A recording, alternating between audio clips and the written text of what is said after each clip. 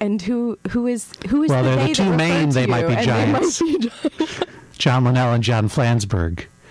And then because I've had the pleasure of working with them from time to time, they call me the 19th. There are lots of actual band members, managers. They come in and out. Roadies. Roadies.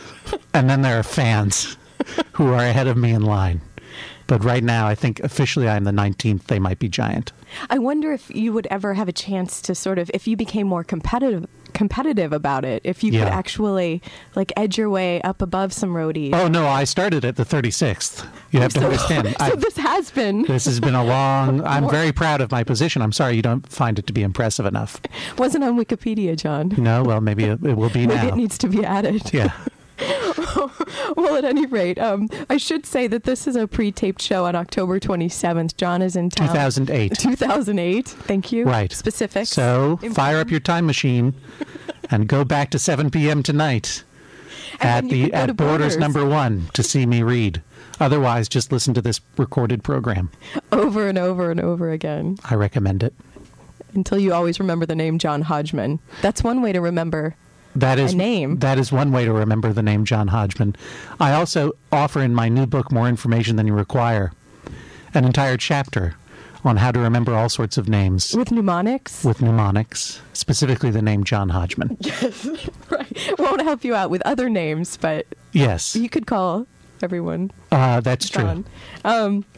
Yes, so you are in town. Yes, I am. That's our basic premise here with your latest book, More Information Than You Require, which just came out in October. Right? October 21st. To be specific. Very specific. 2008. Of this year. Yes. And so I'm going to read your bio from the back, John. Very good. You will find that much like the book itself, it is more information than you require about me. Is that intentional? As written by me at great length for no particular purpose. Who edits you? No one, unfortunately. We'll get to that. We'll come back to that. Okay, so here goes the bio. Before he went on television, John Hodgman was a simple writer, expert, and former professional literary agent living in New York City. In this capacity, he has served as the humor editor for the New York Times Magazine, an occasional public radio personality for This American Life, an advice columnist for McSweeney's, and a freelance journalist specializing in food, non-wine alcohol, Battlestar Galactica, and most other subjects. This was enough of a career for any human, but then he wrote a book of complete world knowledge, entitled The Areas of My Expertise, and was asked to appear on The Daily Show with Jon Stewart, where he continues to provide commentary as the show's resident expert, which is in quotes. Now, at 37, he has unexpectedly become a famous minor television personality, appearing as the PC in a series of television ads for Apple computers, and accepting guest roles as the person wearing glasses in a variety of films and TV shows, including Battlestar Galactica, a show he once wrote about as a journalist. From time to time, he is asked to describe his professional life and, in particular, the effect of this dramatic and surprising change of fortune, and typically, he finds he cannot do it. Okay. The end. Tune in next week. I feel breathless. When we will read the front flap for an hour. For an hour, yes. This is a lot. It's too much. Here's what I would cut. Well, okay. First of all, it shouldn't be simple writer. It should be mere writer. Certainly after that's just switching out. That's not cutting. I know, but this is how I edit. I just replace words with other words.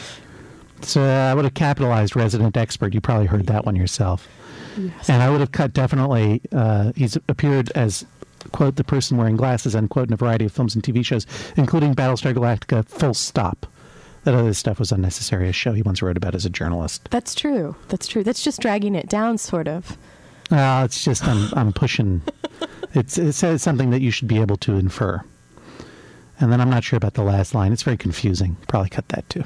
Well, actually, it's... I often can describe how it happened. I just can't believe it. Well, how did it happen then? Describe it. Well, I wrote the book, The Areas of My Expertise, which, as I'm sure your listeners know from my last conversation on Living Writers... Because that was 2006. That was 2006, many, many years ago, to the tune of 2. And I wrote a book. It was an almanac of complete world knowledge, full of all sorts of fascinating trivia and historical oddities and amazing true facts, with the advantage that in my book all the amazing true facts were made up by me. And I was able to go on a number of different broadcast media to promote the book, including Living Writers, a famous radio show here in Ann Arbor, and also The Daily Show with Jon Stewart in November of 2005 when the hardcover came out, actually. And I thought that was going to be the most exciting thing that ever happened to me because I was a huge fan of the show. And it went well, and they said, you should come back and do comedy sometime. And I'm like, you guys really are funny. That's a funny joke, but they were deadly serious. Deadly? Well, not deadly. They didn't try to murder me. I wouldn't put it past them. But then they called very soon after that appearance and said, can you provide 1,000 words on nuclear proliferation in Iran and make it funny by Monday? And if it works, we'll put you on the air. And it worked, and they did. And then suddenly I had this career in television that I had never prepared for and was sort of just beginning when I last visited Living Writers. And before that, you were involved with radio. You've done radio for years then with This American Life. Yeah, I had, yes. With Ira Glass. That was my big aspiration, was to become a radio celebrity. It really was. I had done radio in high school at a college, at a nearby college, WMFO in Medford. It's the Tufts University station. Nice. They had a very strange policy. Of letting high school students in to do their radio. They would allot. We do that too here, though. Did you? Yeah. They had a certain portion of their airtime which they reserved for community members. And community members primarily meant radical anarchists who lived around Harvard Square. And one of those anarchists was a permanent French language substitute at my high school, Brookline High School.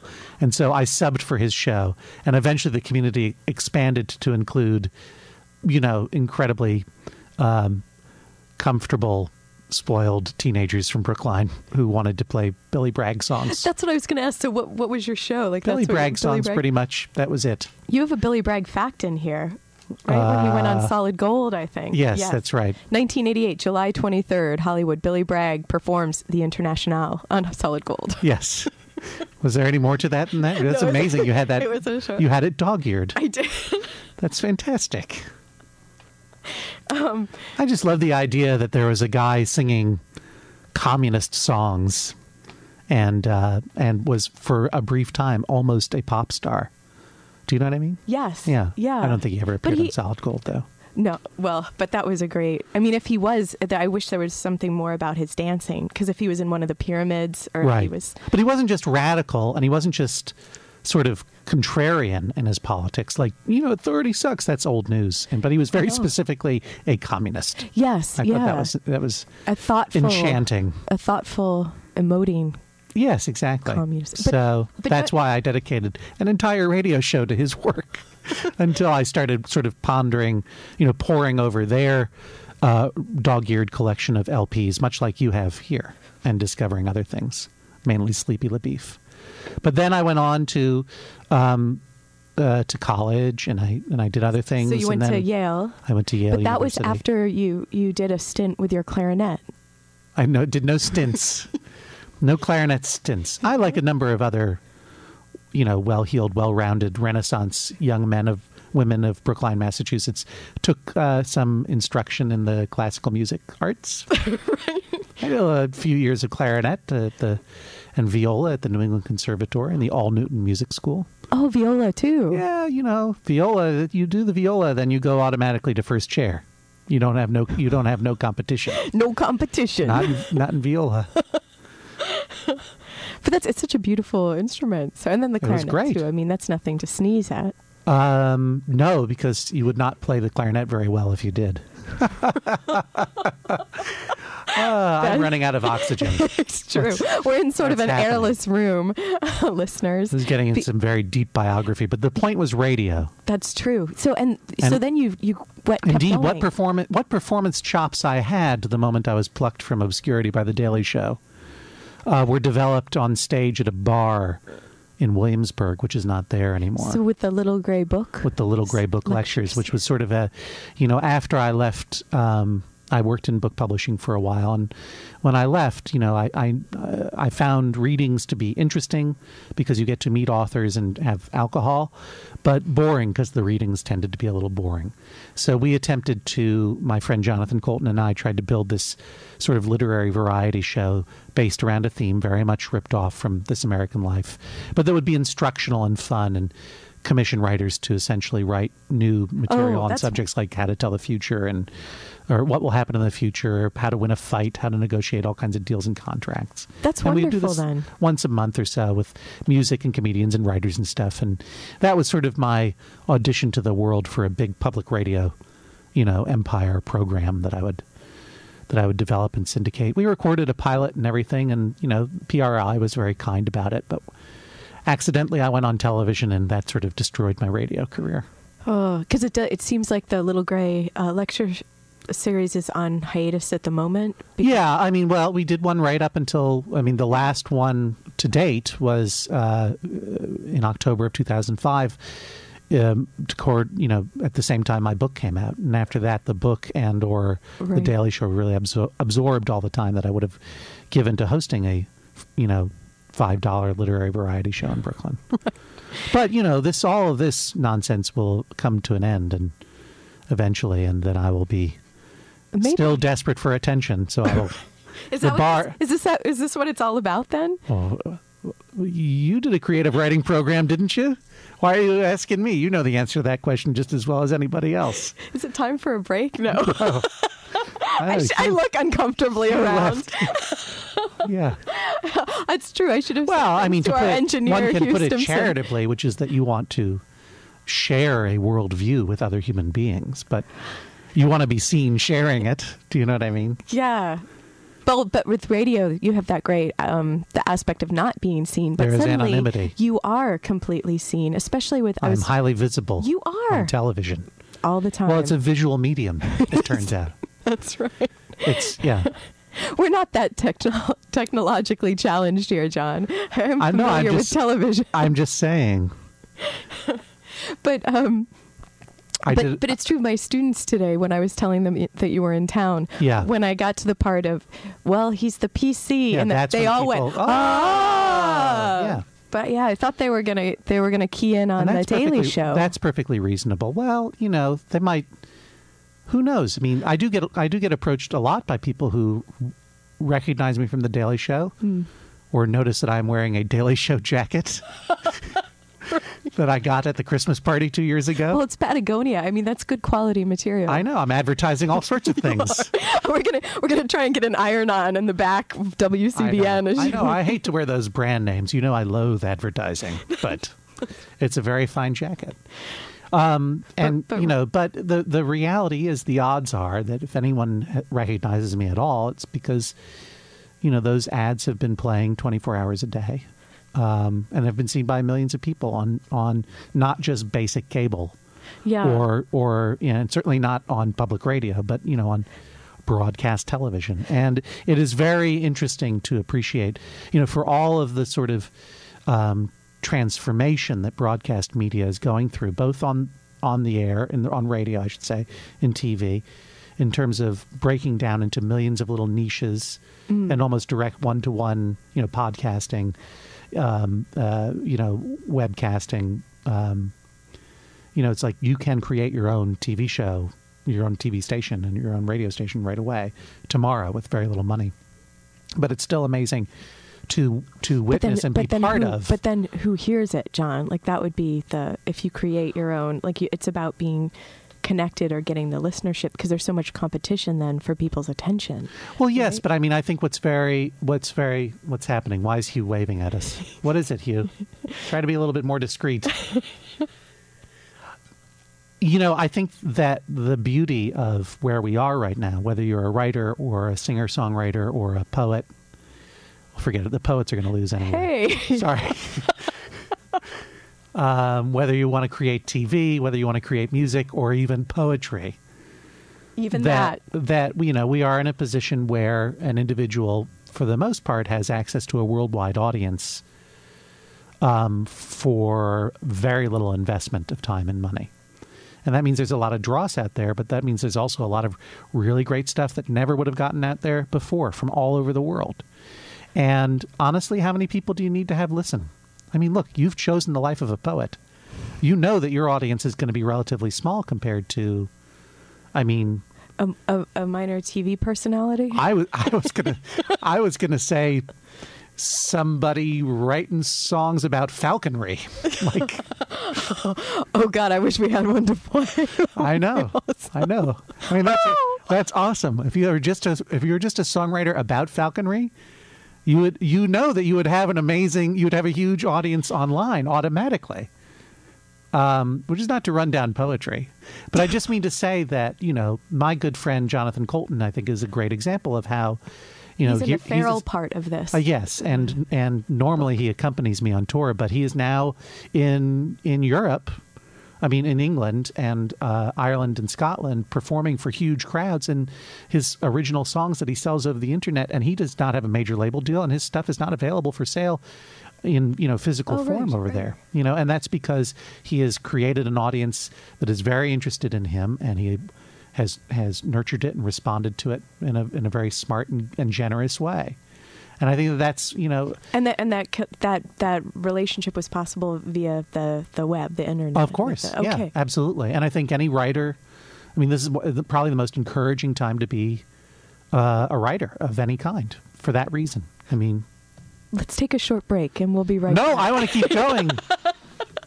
We still have more time, John. Oh, we do? Okay, You're listening to Living Writers. John Hodgman here in the studio today with more information than you require. I'm T. Hetzel. We'll be right back.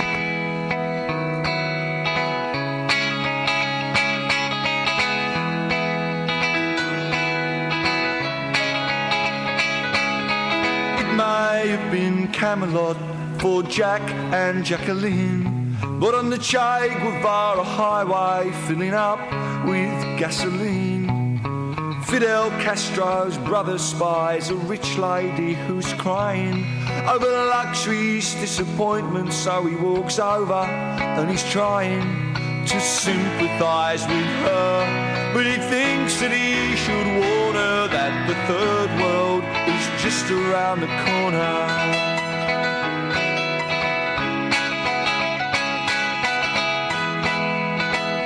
Hi, we're back. You're listening to Living Writers. I'm T. Hetzel, and today, John Hodgman. John Greetings. Kellogg Hodgman. That is accurate. What were we just talking about? What happens during the break in this program? What do you mean? Do the children just listen to the music, or do you do PSAs and stuff in the middle? Oh, with this, what was happening?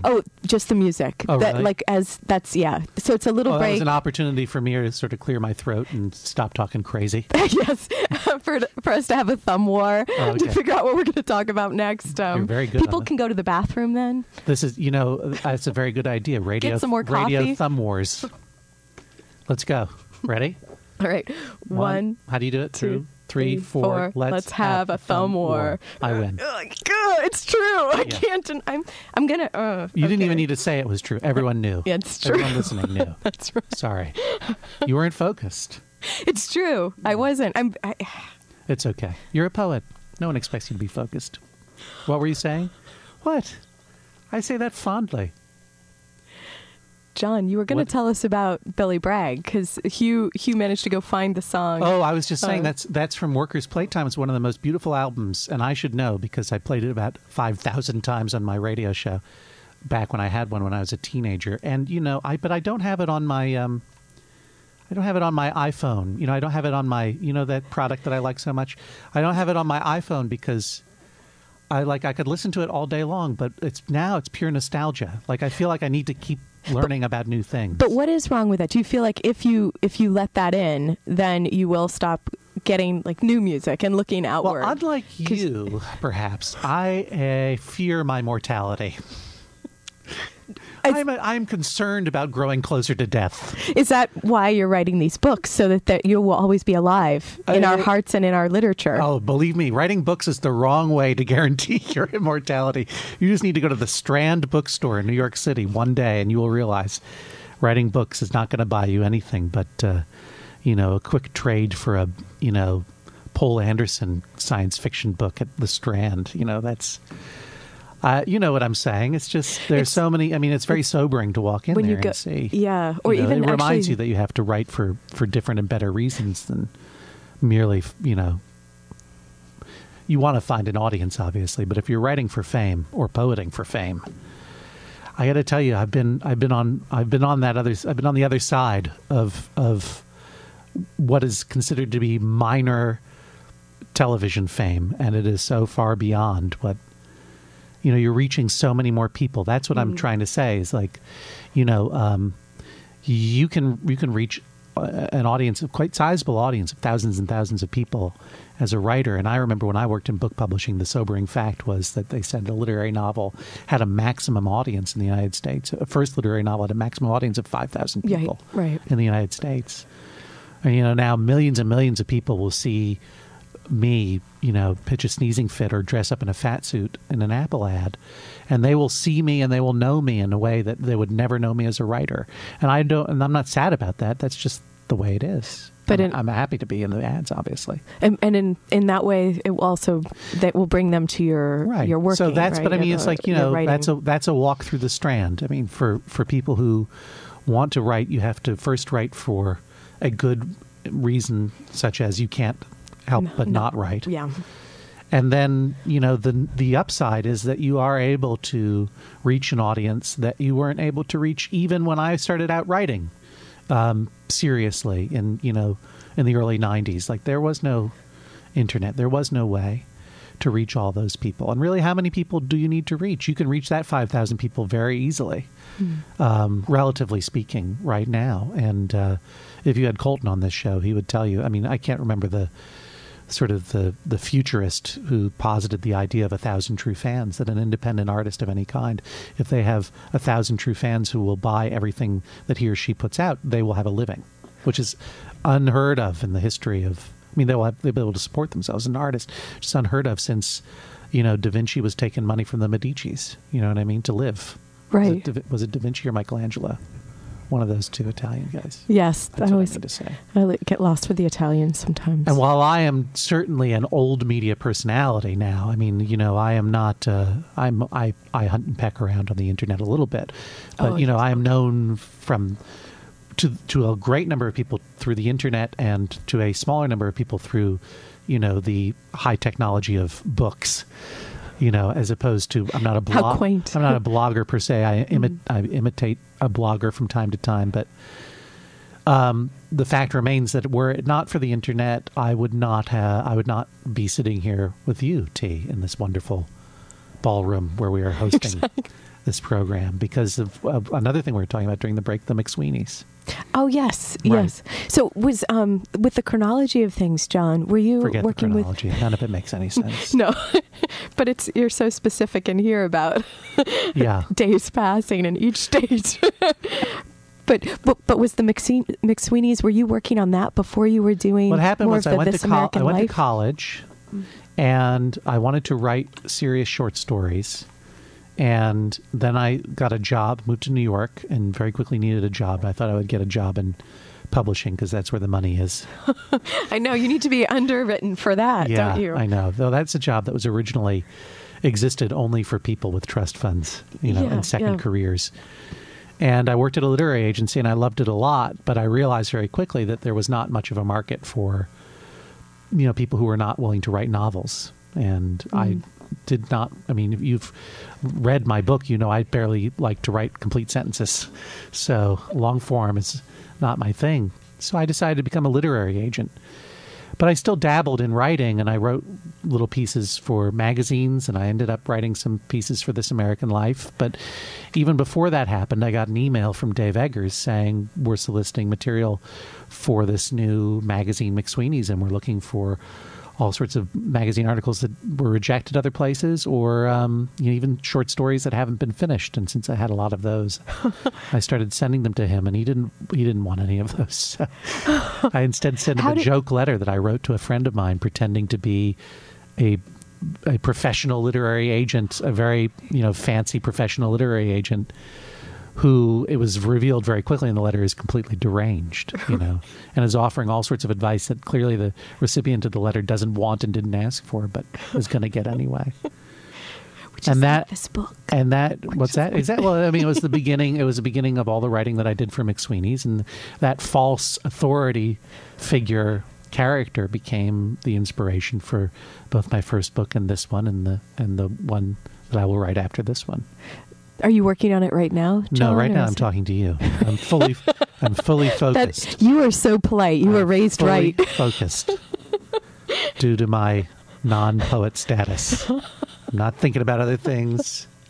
You're not off on some moor somewhere with the wind in your hair. I love poets. Please don't get me wrong. I represented a great poet for a brief period of time, a woman named Deborah Diggs, who taught at Tufts University also. All these connections. Everything is connected. Every life is like that, though, And so that is so interesting, though, how this false authority came. But if I had not gotten that email from Dave Eggers, yeah, and how did I was sitting there at the literary agency going, "This is pointless."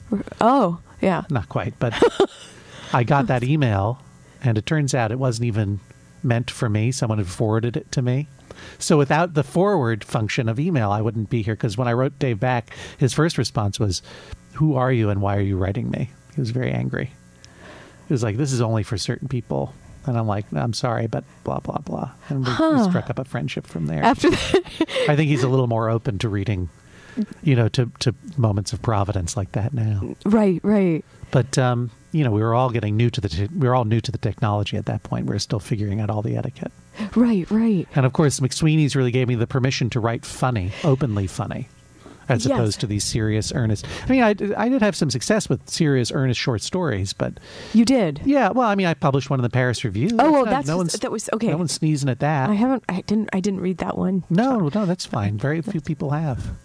But the people who did, and then I would read it aloud in certain venues, and they'd say, "I didn't know that was a funny story until you read it." And I'm like, "It wasn't supposed to be a funny," but there was, on some level, it was. And Dave really allowed me to write funny, and that's where I really discovered a voice that I would use for the rest of my career. So, what do you think that? And then it was writing for the website, the Ask a Former Professional Literary. Yes. I mean, it allowed me to quit my job as a literary agent and then start writing an advice column called Ask a Former Professional Literary Agent. That's like a dream, isn't it? And develop readers, develop a relationship with readers that I still have a relationship with today, so. But with this, finding this humorous and voice of authority. That was my one moment of being on the cutting edge of the new media. You were, too. And then I went, when I immediately reverted. I was just immediately reverted back to old media. I just put Billy Bragg on the iPod and just became a nostalgia act. So you are a Luddite like me. Yeah. No. But with this humorous voice of authority that you found. So what happens next, John? Because is this a voice that you'll always inhabit then? Or is there do you have other plans for your art? Well, I don't have plans. But I think that the only way to keep moving is to keep moving, I guess, is calisthenics. Obviously, I'm not going to have much of a career writing stupid aphorisms for the radio, but I think I mean to say that, between the first book and the second book, my life changed dramatically. And I realized that as I was working on the second book that I was getting stuck a lot, and it took me a while to realize that I was getting stuck because I wasn't acknowledging how my life had changed. I was really just trying to write in the same voice as the first book, which was to say, the same kinds of jokes, the same false facts, the same false trivia. And there's a lot of just easy peasy false trivia, a lot about how to rid your house of mice and ants and Scotty dogs and other infestations, I mean, it's not a heavy book by any means. Do you know what I mean? But is that when you went through and you kind of you added that part on about the minor television celebrity to the title? Which I had written for This American Life originally. Okay. Yeah. I mean, it was during the period I was writing the book, and Ira Glass, the host of This American Life, said, "Will you come out to L.A. and do something for our live show?" And I said, and the subject of the subject of the show, or the theme of the show, was what I learned from television. Yes. And so I'd learned quite a bit from television at that point. I was like, this is finally the chance to sort of address what's happened in my life and how it's different. So I wrote the very earnest. I mean, it has jokes in it and stuff, but it's not. But it's true. It's not as true. if the facts are trying to take you somewhere. Yeah, exactly. It's largely true. Yeah. And so I ended up taking that back and sort of incorporating it into this book, in part because, you need to fill out the words, but also because it was a piece of writing that I liked a lot, and it started to talk about, how my life had changed. I mean, I've told this story before, so I don't want to bore your listeners if you've heard it, but I still think it's really, to me, what crystallizes it was in the first book I had a joke about all of the TV shows and movies that I had made cameo appearances in, as though I were George Plimpton, as though I were this tweety literary figure who was constantly showing up in weird movies and stuff. So, I mean, that was a joke. Obviously, I did not appear. But now it's true, though. Like now it's the Flight of the Conchords, the movies, Baby Mama, and that makes it very hard to make that into a joke. What I considered to be a ridiculous exaggeration of what my life might be turned out to be true, and I didn't even appreciate it was happening until, after I'd done several of these appearances and I was working on the book, and I'm like, something's different here. Why can't I talk from that same tweety place anymore? It's like, well, now my life is very different. I'm not wearing tweed. I'm wearing tuxedos. And that's instead of pajamas. I don't, where once I had to, rent my own pants. Now I buy new pants every day and throw them away, just like Jay-Z. That's right. Yeah. We're going to take a break. Finally. People can go throw away their pants. Live large. Okay, you're listening to Living Writers. Today, John Hodgman. I'm T. Hetzel. We'll be right back. Code Monkey, get up, get coffee. Code Monkey, go to job. Code Monkey, have boring meeting with boring manager Rob. Rob say Code Monkey very diligent, but his output stink. His code not functional or elegant. What do Code Monkey think? Code Monkey think maybe manager wanna write goddamn login page himself. Code Monkey not say it out loud. Code Monkey not crazy, just proud. Code Monkey like Fritos. Code Monkey like Tab and Mountain Dew. Code Monkey very simple man with big warm fuzzy secret heart. Code Monkey like you. Code Monkey like you.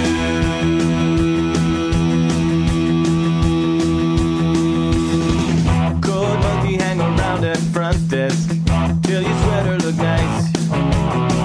Code Monkey offer buy you soda, bring you cup, bring you ice. You say no thank you for the soda, cause soda make you fat. Anyway, you busy with the telephone, no time for chat. Code Monkey have long walk back to cubicle. He sits down, pretend to work. Code Monkey not thinking so straight. Code Monkey not feeling so great. Code Monkey like Fritos. Code Monkey like Tab and Mountain Dew. Code Monkey very simple man, big warm fuzzy secret heart. Hey, welcome back. You're listening to Living Writers. I'm T. Hetzel. Thanks to Hugh Stimson for engineering and getting all these great songs. That was Jonathan Colton playing his big hit, Code Monkey. Probably, I mean, that is a song that changed his life. Yeah, and he might be playing that right now in England or Ireland on his tour. That's true. Right. I don't know if he has a show tonight, but if anyone's listening in England, when will this air? I don't know just yet. You don't know? Maybe in a week? Maybe in a year. Maybe the day before I come back the next time in 2 years. Or maybe the day before I come back. Put it on. The paperback of my book will probably come out next fall. If I come back, it's like, oh, we haven't played it yet. We gotta put that on so that I don't have to lie to him and say that we played it. No, we'll be playing this over and over again. We will. Well, on Mark October my 30th, words. Colton is playing the Shepherd's Bush Empire. Oh, nice, in London. Oh, yeah. And it's a big house. So if you October or 30th. any of your friends are going to be available, you should go in London. Do you podcast this? Yes. Oh, good. Yeah. Well, there So you then, go. yeah. So it could very and well we do have some English listeners. It's the most powerful. I mean, it's the from most England. important, or most incredible time to be in radio as well. I mean, with podcasting. Yeah, I mean, it is. There is more great radio being created now, I think, than since, the golden age of radio, as they say. That's right. That golden time. Whenever that was. I know, the, yeah. The 20s and 30s and so forth. Do you know what I mean? Yeah, and with this, I wish we had some sound effects. Like, we could do that. We could try and bring back the golden age for a moment. This is the sound of me hitting my book. Right. Isn't that it could also be a horse. I just did that with my mouth. Like that guy on Prairie Home Companion. Exactly. What's his name? He is amazing. And then he started hitting his book. Oh, wow. I can't believe how he did that. And that time, John was using his underarm. What? Okay. I was speaking about my enormous wealth and my incredible, glamorous life now. And so I'm going to read to you a portion from my book entitled What I Plan to Do with My Enormous Wealth. Just rub it in, John. Just rub it in. People presume that now that I am a famous minor television personality, I must have millions and millions of dollars. Of course I do. I am on television. And now that I am incredibly wealthy, I share with my fellow millionaires a desire to help make the world a better place. Here's what I plan to do to give a little back. Priority 1, build a dolphin sanctuary. One cannot grieve too much for the plight of these sensitive, intelligent creatures. Just because they taste like tuna, it does not mean we should shoot them in the head whenever we see them. However, you can appreciate that as someone who came up through the mean streets of Brookline, Massachusetts and Yale University, I do not believe in handouts. Therefore, my sanctuary will only be open to those dolphins that speak and understand English. But you ask, isn't this a very small portion of the dolphin population? Yes, it is. But English is now the lingua franca of the world. It's in the best interest of these creatures to learn to speak it. After all, if dolphins are going to talk anyone out of shooting them in the head, they're going to do it in English, not in some high-pitched, cheap sonar babble. In this way, I feel I am doing the dolphins a service. I'm providing an incentive to the dolphins to raise themselves up by their fin straps and start contributing to society. I will also offer sanctuary to any chimp or gorilla that knows sign language. They can be my butlers. I have several other priorities, but that's priority 1 for my enormous wealth. So you see, I had to adapt my literary voice and acknowledge that my sort of frame of reference had changed, and I have no doubt that it shall change dramatically before the third book is written, and maybe the next one will be about John Hodgman, a former minor television personality and now professional poet. He just keeps on about it. No, but I wish to be clear, both for sake of karma and simple reality. I do not expect this fantastic life to last as long as it had so far, or very far into the future. One cannot live one's life that way.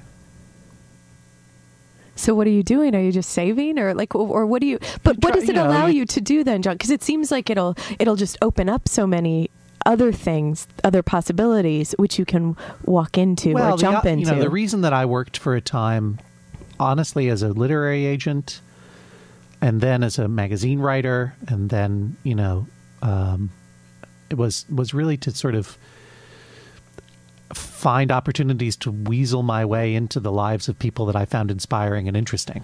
And those were the like Cuervo Man. Like Cuervo Man, for example. Like in This American Life, I had, as a magazine writer, been called to go down to a private island owned by Jose Cuervo Tequila and discovered a guy whose job it was to act like an idiot and be what he called himself a party catalyst. And so I really wanted to know more about his life. So I used a story for This American Life to sort of facilitate an investigation into what it is like to be a party catalyst. And that's how I met a lot of my clients are people that I read or knew of and was interested in. Bruce Campbell, for example, I weaseled my way into his life pretty good. That's why I did the literary variety. That's why I did the Little Gray Book lectures, that literary variety show, so that I could reach out to people that I found inspiring, like Colton, who I'd known for many years, and really wanted to hear him play music in front of a live audience, and he wasn't really interested in doing it at the time. So I said, you should come and do music at the show. And so, geez, it was mainly for my own amusement. Do you know what I mean? But then that changed his life then. No, he changed. He changed his life. He changed his life. And then now, the opportunities for ridiculous adventures along those kinds are now, they are more numerous and they are more bizarre. What you said in reading my extremely long back flap cover is true. I used to write about Battlestar Galactica. the new show, because I'm a big geek, super geek for that show. And then when I had the opportunity to, when I learned that they weren't going to be doing any episodes beyond this season, this 4th season, and the time was up for that show, I contacted everyone I knew who could help me, and I said, I'd like to be on the show in some way. I just want to press a button. And that happened. And so suddenly, I weaseled my way in as a journalist onto that set in Vancouver and had a great time in 2005. And then I weaseled my way back onto the set this past spring in 2008 as talent. And it made me feel like a stalker. Made me feel like I had gone crazy. But then it's like, what can't you do then? I can't star in the Watchmen movie. That was the other thing. I was like, when I found out that Zack Snyder was making a movie of Watchmen, I'm like, just letting you know, my talent agents, I am available for the role of Rorschach or Night Owl. I don't think they'll give me Rorschach, but I'll take Night Owl because it's plausible, because he's a big fat guy with glasses in the comic book. And they weren't interested. They're like, we could probably get you a role where you push a button. I'm like, no, the lead or nothing. Exactly. That's what they chose nothing. Looks like it's going to be a good movie, though. Well, greetings, nerds. Well, that's generous of you to say. Well, I was thinking the first time I ever saw you or heard of you, John, yes. was like a while ago when you were involved with the McSweeney's people. So I had read your advice column. I am still involved with them proudly. Yes, great. But I'm going to need them once my star falls. Okay, none of this talk. I don't think it's going to fall. But you saw, you lived in Seattle. We were talking about this during the break. Yeah. And might as well ignore all this pretense of you bringing it up again. I know exactly what you're talking about. You came to the Hugo House show in Seattle. It has to have been in 2003, 2. It was 2002 because we were scheduled to go almost immediately after September 11th. Oh, right. And then it was delayed, And then actually. I delayed it because I didn't want to fly for a little while. And then it was, I think, the spring of 2002. Right. That I do remember. It was Neil Pollack, yep. who had the first McSweeney's book, the Neil Pollack Anthology of American Literature, who had been my client. And I sold his first book to McSweeney's Press for $0. That was how good I was. Why'd you do that to him, John? Well, long story. McSweeney's has a very interesting arrangement where it gives a much higher royalty. Oh, I see. In consideration that they don't really pay advances. So it actually made a certain amount of sense at the time. Yes. And he was promoting it, and I was. You were with him. Yeah, I appeared with him in a couple of events. Including at this Hugo House event where we interviewed each other, or I interviewed him on stage, and we did a little trivia game, and then we were attacked by someone wearing a polar bear costume. And I think you were having some cognac too. That may have happened. I think that was Neil's idea. I've certainly had cognac since then, and I mean, Neil was and is really a pioneer in sort of. Not only is he an incredibly funny guy and an incredibly fine writer to boot, but also in terms of this, let's liven it up. Let's make a literary event fun and interesting and exciting and engaging. Yes, amen. Yes, and he brought a little showmanship to it. But what I was struck by from that, because I worked there, so I saw you lot worked at the Hugo of House? readings. Yes, they say it is haunted. It is. Really? Did you see a ghost there, or sense a presence? Sensed a presence. Did you really? Yeah. What did you sense? A friendly one. It was fine. But people would come in, some of the people who came to the classes, and they'd say, so-and-so is sitting over in the corner there. And they have, people would come in and say they could see ghosts of different ages. And yeah. But anyway, that's another story. This is a writing center in Seattle. This is a writing center, so it kind of fits. But they did have... It's not haunted anymore because I cleaned it. No, you did not. Yes, I did. They had other people do smudgings and stuff. No. I came in and I did a few exorcisms. But the power of Dave Eggers compels you. Be healed. No, be settled. It's a very nice place, the Hugo House. But I thought you stood out. Like, I know Neil Pollack was sort of supposed to be the funny man. Right. But you were the one that when I walked away from that, I thought, now who is that guy? He's the funny guy. And so smart. Oh, shucks. That's funny. I've waited all these years to tell you, John. 6 years. You waited 6 years to tell me. Right. And now I've weaseled my way in to tell you that. And so did my friends there. And we were hard nuts to crack because, we saw so many Right. readings. Yeah. So even at that moment, I Well, saw that's star very- quality. It hasn't faded yet, That's very John. kind of you to say, but I don't know. You shouldn't be selling my friend Neil Pollock short No, like that. I don't know. I don't mean to sell it. Okay. This is more about. We had a good time that night, and that I think is again part of what was so special to me about McSweeney's. I mean, I think it has a perhaps earned but still unfair reputation for being a little twee and a little self-referential, but I think the reality is it energized a generation of writers in New York, certainly, and in Chicago, too, and then around the country of people who, and one of the ways they did it was saying it's okay to be funny. It's okay to have fun. It's okay for this to be fun and not just deadly serious and boring. Yes. And I think that legacy has really empowered a lot of writers, even a lot of writers who sort of grew up in opposition to the idea of McSweeney's, who, defined themselves because they were outside of what they considered to be a clique. Do you know? Oh. Do you know what I mean? Yes, I do. I think Okay. a lot, like those people were energized in a way too. So. Yeah, definitely. To come out against something. I don't mean to stir up those old feuds. Oh, come on. Let's stir them. Let's He was making that some more that gesture again. the hand signals. Yeah. Well, let's What is see. your next question? We finished your first question. That's right. I don't know. Have there even been any questions yet? I'm not sure. No, just me talking again. No. Well, this book is fascinating. Oh, thanks. Plug my book. It's called More Information Than You Require. More information than you require, and it is fascinating. It's available at bookstores.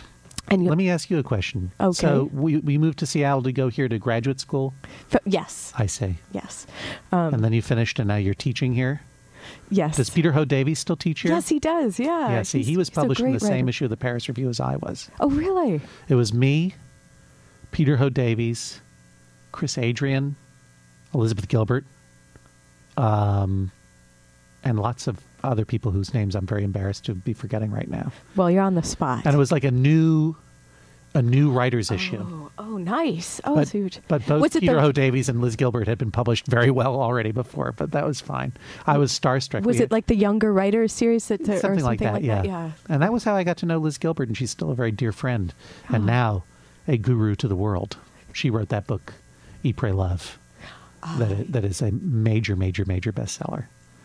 But I will always think of her for her beautiful book of short stories, Pilgrims. Now back in print, thanks to the success of her book about her divorce.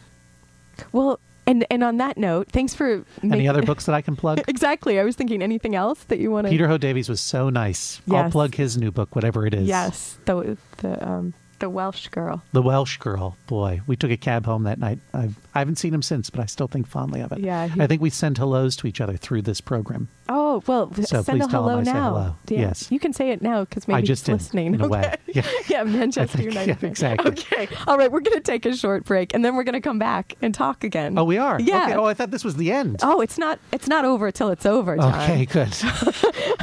You're listening to WCBN FM Ann Arbor, Living Writers. I'm T. Hetzel with John Hodgman. We'll be back. I'm your only friend, I'm not your only friend, but I'm a little glowing friend, but really I'm not actually your friend, but I am.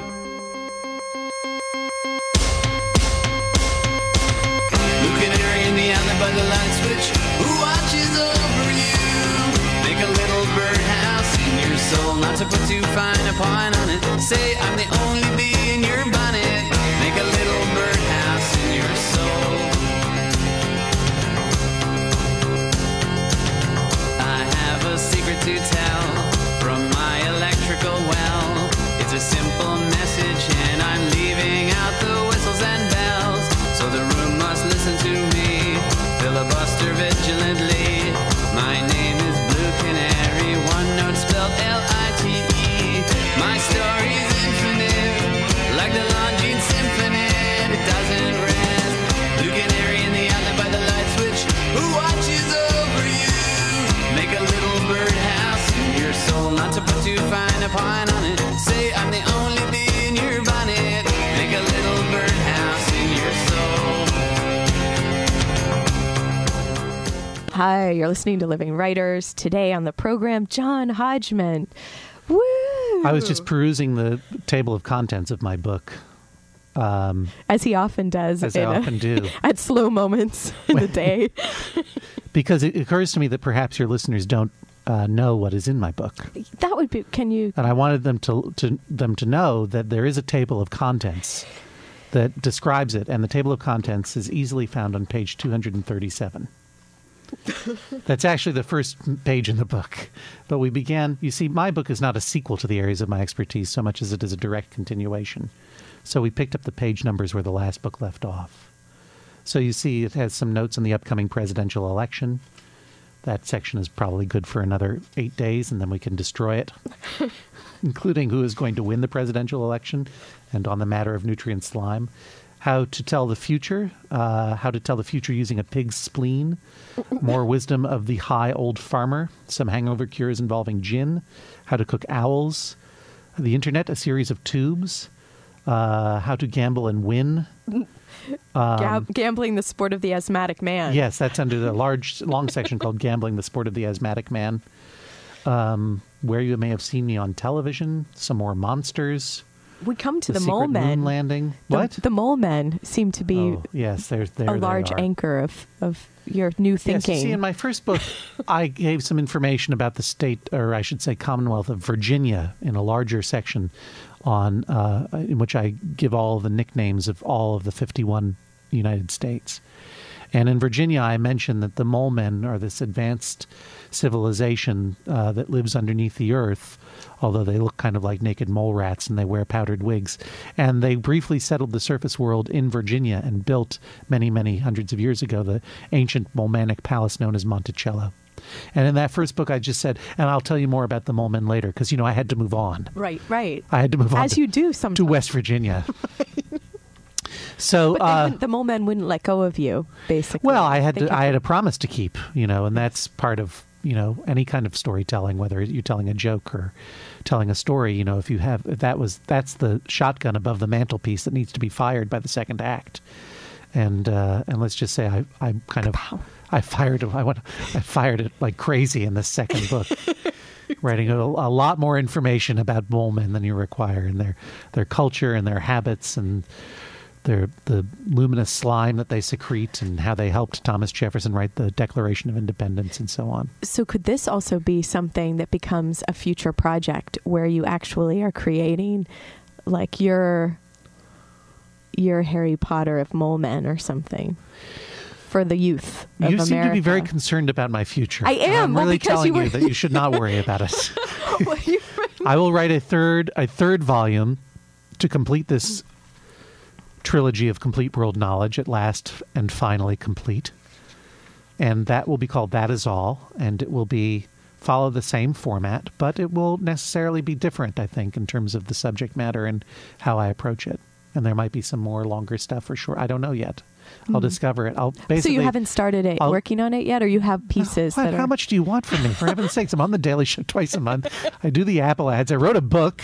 I'm here promoting it. Like, why haven't you started the new one? Exactly. And when is the audiobook coming out? Listen, you people, we'll do the audiobook after we finish this tour and we know how to tell the jokes. Then we'll do the audiobook, just like last time. Please. I have to bathe and eat sometimes. What was your question? Well, I'm sure the next book then picks up on 597. Of course. Right? And it will end on page 2392. Aha. Maybe. The prophet, John Hodgman. I'll be lucky if it ends on page 598. It's one of between those two, somewhere in between. Yeah, exactly. It'll just have a big spine and then very loose page. But then, but do you think, does this medium give you a chance to write everything you want to write in every different which way? So why even think of going outside of that? I just feel that all the best books come in trilogies. And so, as a reader of some trilogies, I know that once that fourth book comes out, I don't want to be doing a Silmarillion. Do you know what I mean? Like, I could be doing a Silmarillion of fake facts after the third one. Maybe that's the way to go. But right now, I just think we'll finish the third and see where it goes. But the reality is that, this comedic voice is not always very comedic in the book. I mean, there's lots of stuff in here that isn't laugh out loud funny. It's barely audibly chuckle funny, and some of it that is just, me talking. And I think that, these books allow me to write whatever I want in whatever order I want. And as we pointed out, quite to the world's dismay, not a lot of people tell me what to do at this point in these books. So it's kind of a perfect place for me to be as a writer and discover what the next iteration of the voice is going to be. But anything I write is usually, it's sort of like deciding how much derangement you want to, like when I write a piece of serious journalism, it's the same voice, but I'm just holding back the other voices in my head that are crazy and like saying, why don't you just say that that Bruce Campbell was riding a blimp here or whatever. I'm like, no, I can't do that here. But in these books I can. And it's true. He loves blimps. He does love blimps. He does. And you probably know the exact date when he was writing it. It was his blimp obsession that has prevented him from making the sequel to Bubba Hotep. If you're listening in Seattle, you can. Apparently, you have some family members who listen in Seattle and Portland. Friends who are like family. So tomorrow, later this week, Linda. I'll be in Chicago. Oh, at in Second Chicago. City, Okay. On the 28th of October, and then at Barnes and Noble the following day in Oak Brook, Illinois, and then after the election, I'll be in Seattle on the 6th. And Portland that weekend at the Wordstock Literary Festival. And then in San Francisco on the 10th, being interviewed by Dave Eggers at the City Arts and Lectures. And then in Los Angeles on the 13th. Book Soup is doing the event, but I think it's at someplace in Silver Lake. All the information is available on my website, areasofmyexpertise.com, in great detail.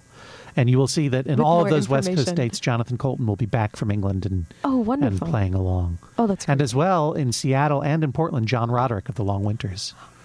And in Seattle only, Sean Nelson, also formerly of the Long Winters. Yeah. So, yeah. It's going to be a big show. Big show in Seattle and Portland. Big and times. They'll all be big shows. Yeah. Yeah. Well, we got you first here in Ann Arbor. That's right. Well, not actually. Oh, no, wait. I did Philadelphia, actually- Brookline, Washington, D.C., and New York before you. So basically, we're in the Midwest and we're in the middle of your tour. Yeah, but you got me before Thacker Mountain Radio in Oxford, Mississippi, which is a great radio show, which you should listen to online. That'll be in November. Okay. Okay. Well, that sounds great. How with these facts, John? Oh. What do you do like when you're coming up? Because it seems You've like run out of almost- time for questions. Almost oppressive. No. If you 2 minutes. Okay. 2 minutes. very Oh good. God. Well, how do you do it with all the facts? Like, is it oppressive every day, day after day after day? Calm down. There's plenty of time left. An average Daily Show bit that I do is 3.5 minutes long. The whole thing. 3.5 minutes, 4 minutes at most. Yeah, If it's what's it 4 like minutes, it's long. Working in that small of a space, then. It's very nerve-wracking. Because as you can tell, I'm pretty digressive by nature. But it has been a real skill to learn to, because they'll give me a topic and I'll usually write a first draft. Not always, but usually I'll write a first draft to sort of get my say in, and then it goes into a very collaborative process with John and the executive producers right up until the moment before we air. But it's got, it's the final stage is always cutting. Mm-hmm. And it's been really, you can tell how little I like to cut. You know what I mean? It's like, I like to go long. But that's a very good exercise in cutting discipline. They're very, you don't really need to be writing so much.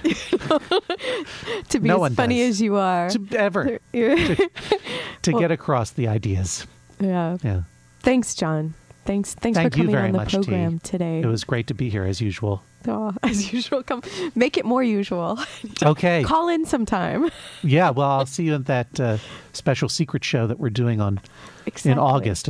What time is it again? I think do you remember? Like 3:15 or something. We'll announce it after the end of the show. Okay. So you've been listening to Living Writers today. John Hodgman with his latest, More Information Than You Require. Thanks again to Hugh Stimson for engineering. I'm T. Hetzel. Until next time. Luckily, I'm still living, so that may be qualified to be on the show. Amen.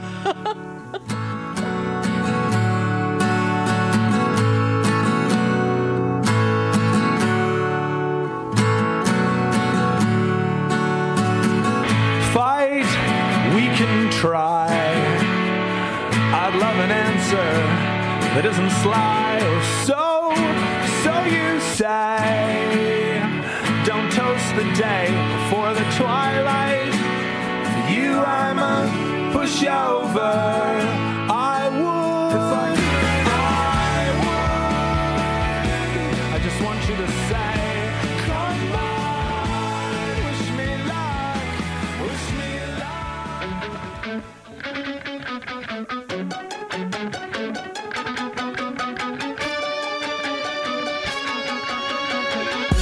Moongirls lined up in front of Brown. They're going to give it to him on that left side once again to the 50. Big hole of the 20. 25-30. 35-40. Look out. 45-50. It's a foot race. Down the sideline to the 30. To the 20. Nobody's going to catch him. 10-5. Touchdown, Michigan. What a run by Carlos Brown.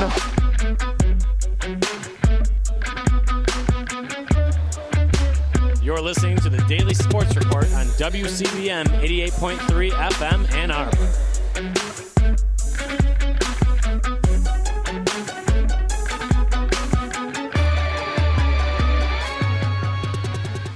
Hello and welcome to the Daily Sports Report here on a Wednesday in November. A good and beautiful Wednesday, I should say. It's absolutely gorgeous outside today. And because of that good weather, I slept all day. Oh, that was good. Good of you. After a long night of elections and all that other stuff. And the big talk today, actually on ESPN, was the new president. They had a lot about him and trying to incorporate into sports. And his statement about he wants a playoff in the BCS instead of the BCS. Yeah, that's a good thing to hear that with all the problems the nation's having, his first order of business is BCS. Come on, give me a break. But anyways, nothing really. Let's see here. What should we start with? I think we'll go Michigan news just because we can do it real quick. Tomorrow night, Michigan basketball men's gets underway as they will take on Saginaw Valley State in an exhibition. And should be pretty good. We talked yesterday about Aaron Pelushai winning Conference Player of the Month, which was a good thing. Is 14 points in 7 games or 8 games? 12 points in 7 games. 12, okay. Yeah. Remember, they've played 8 already. So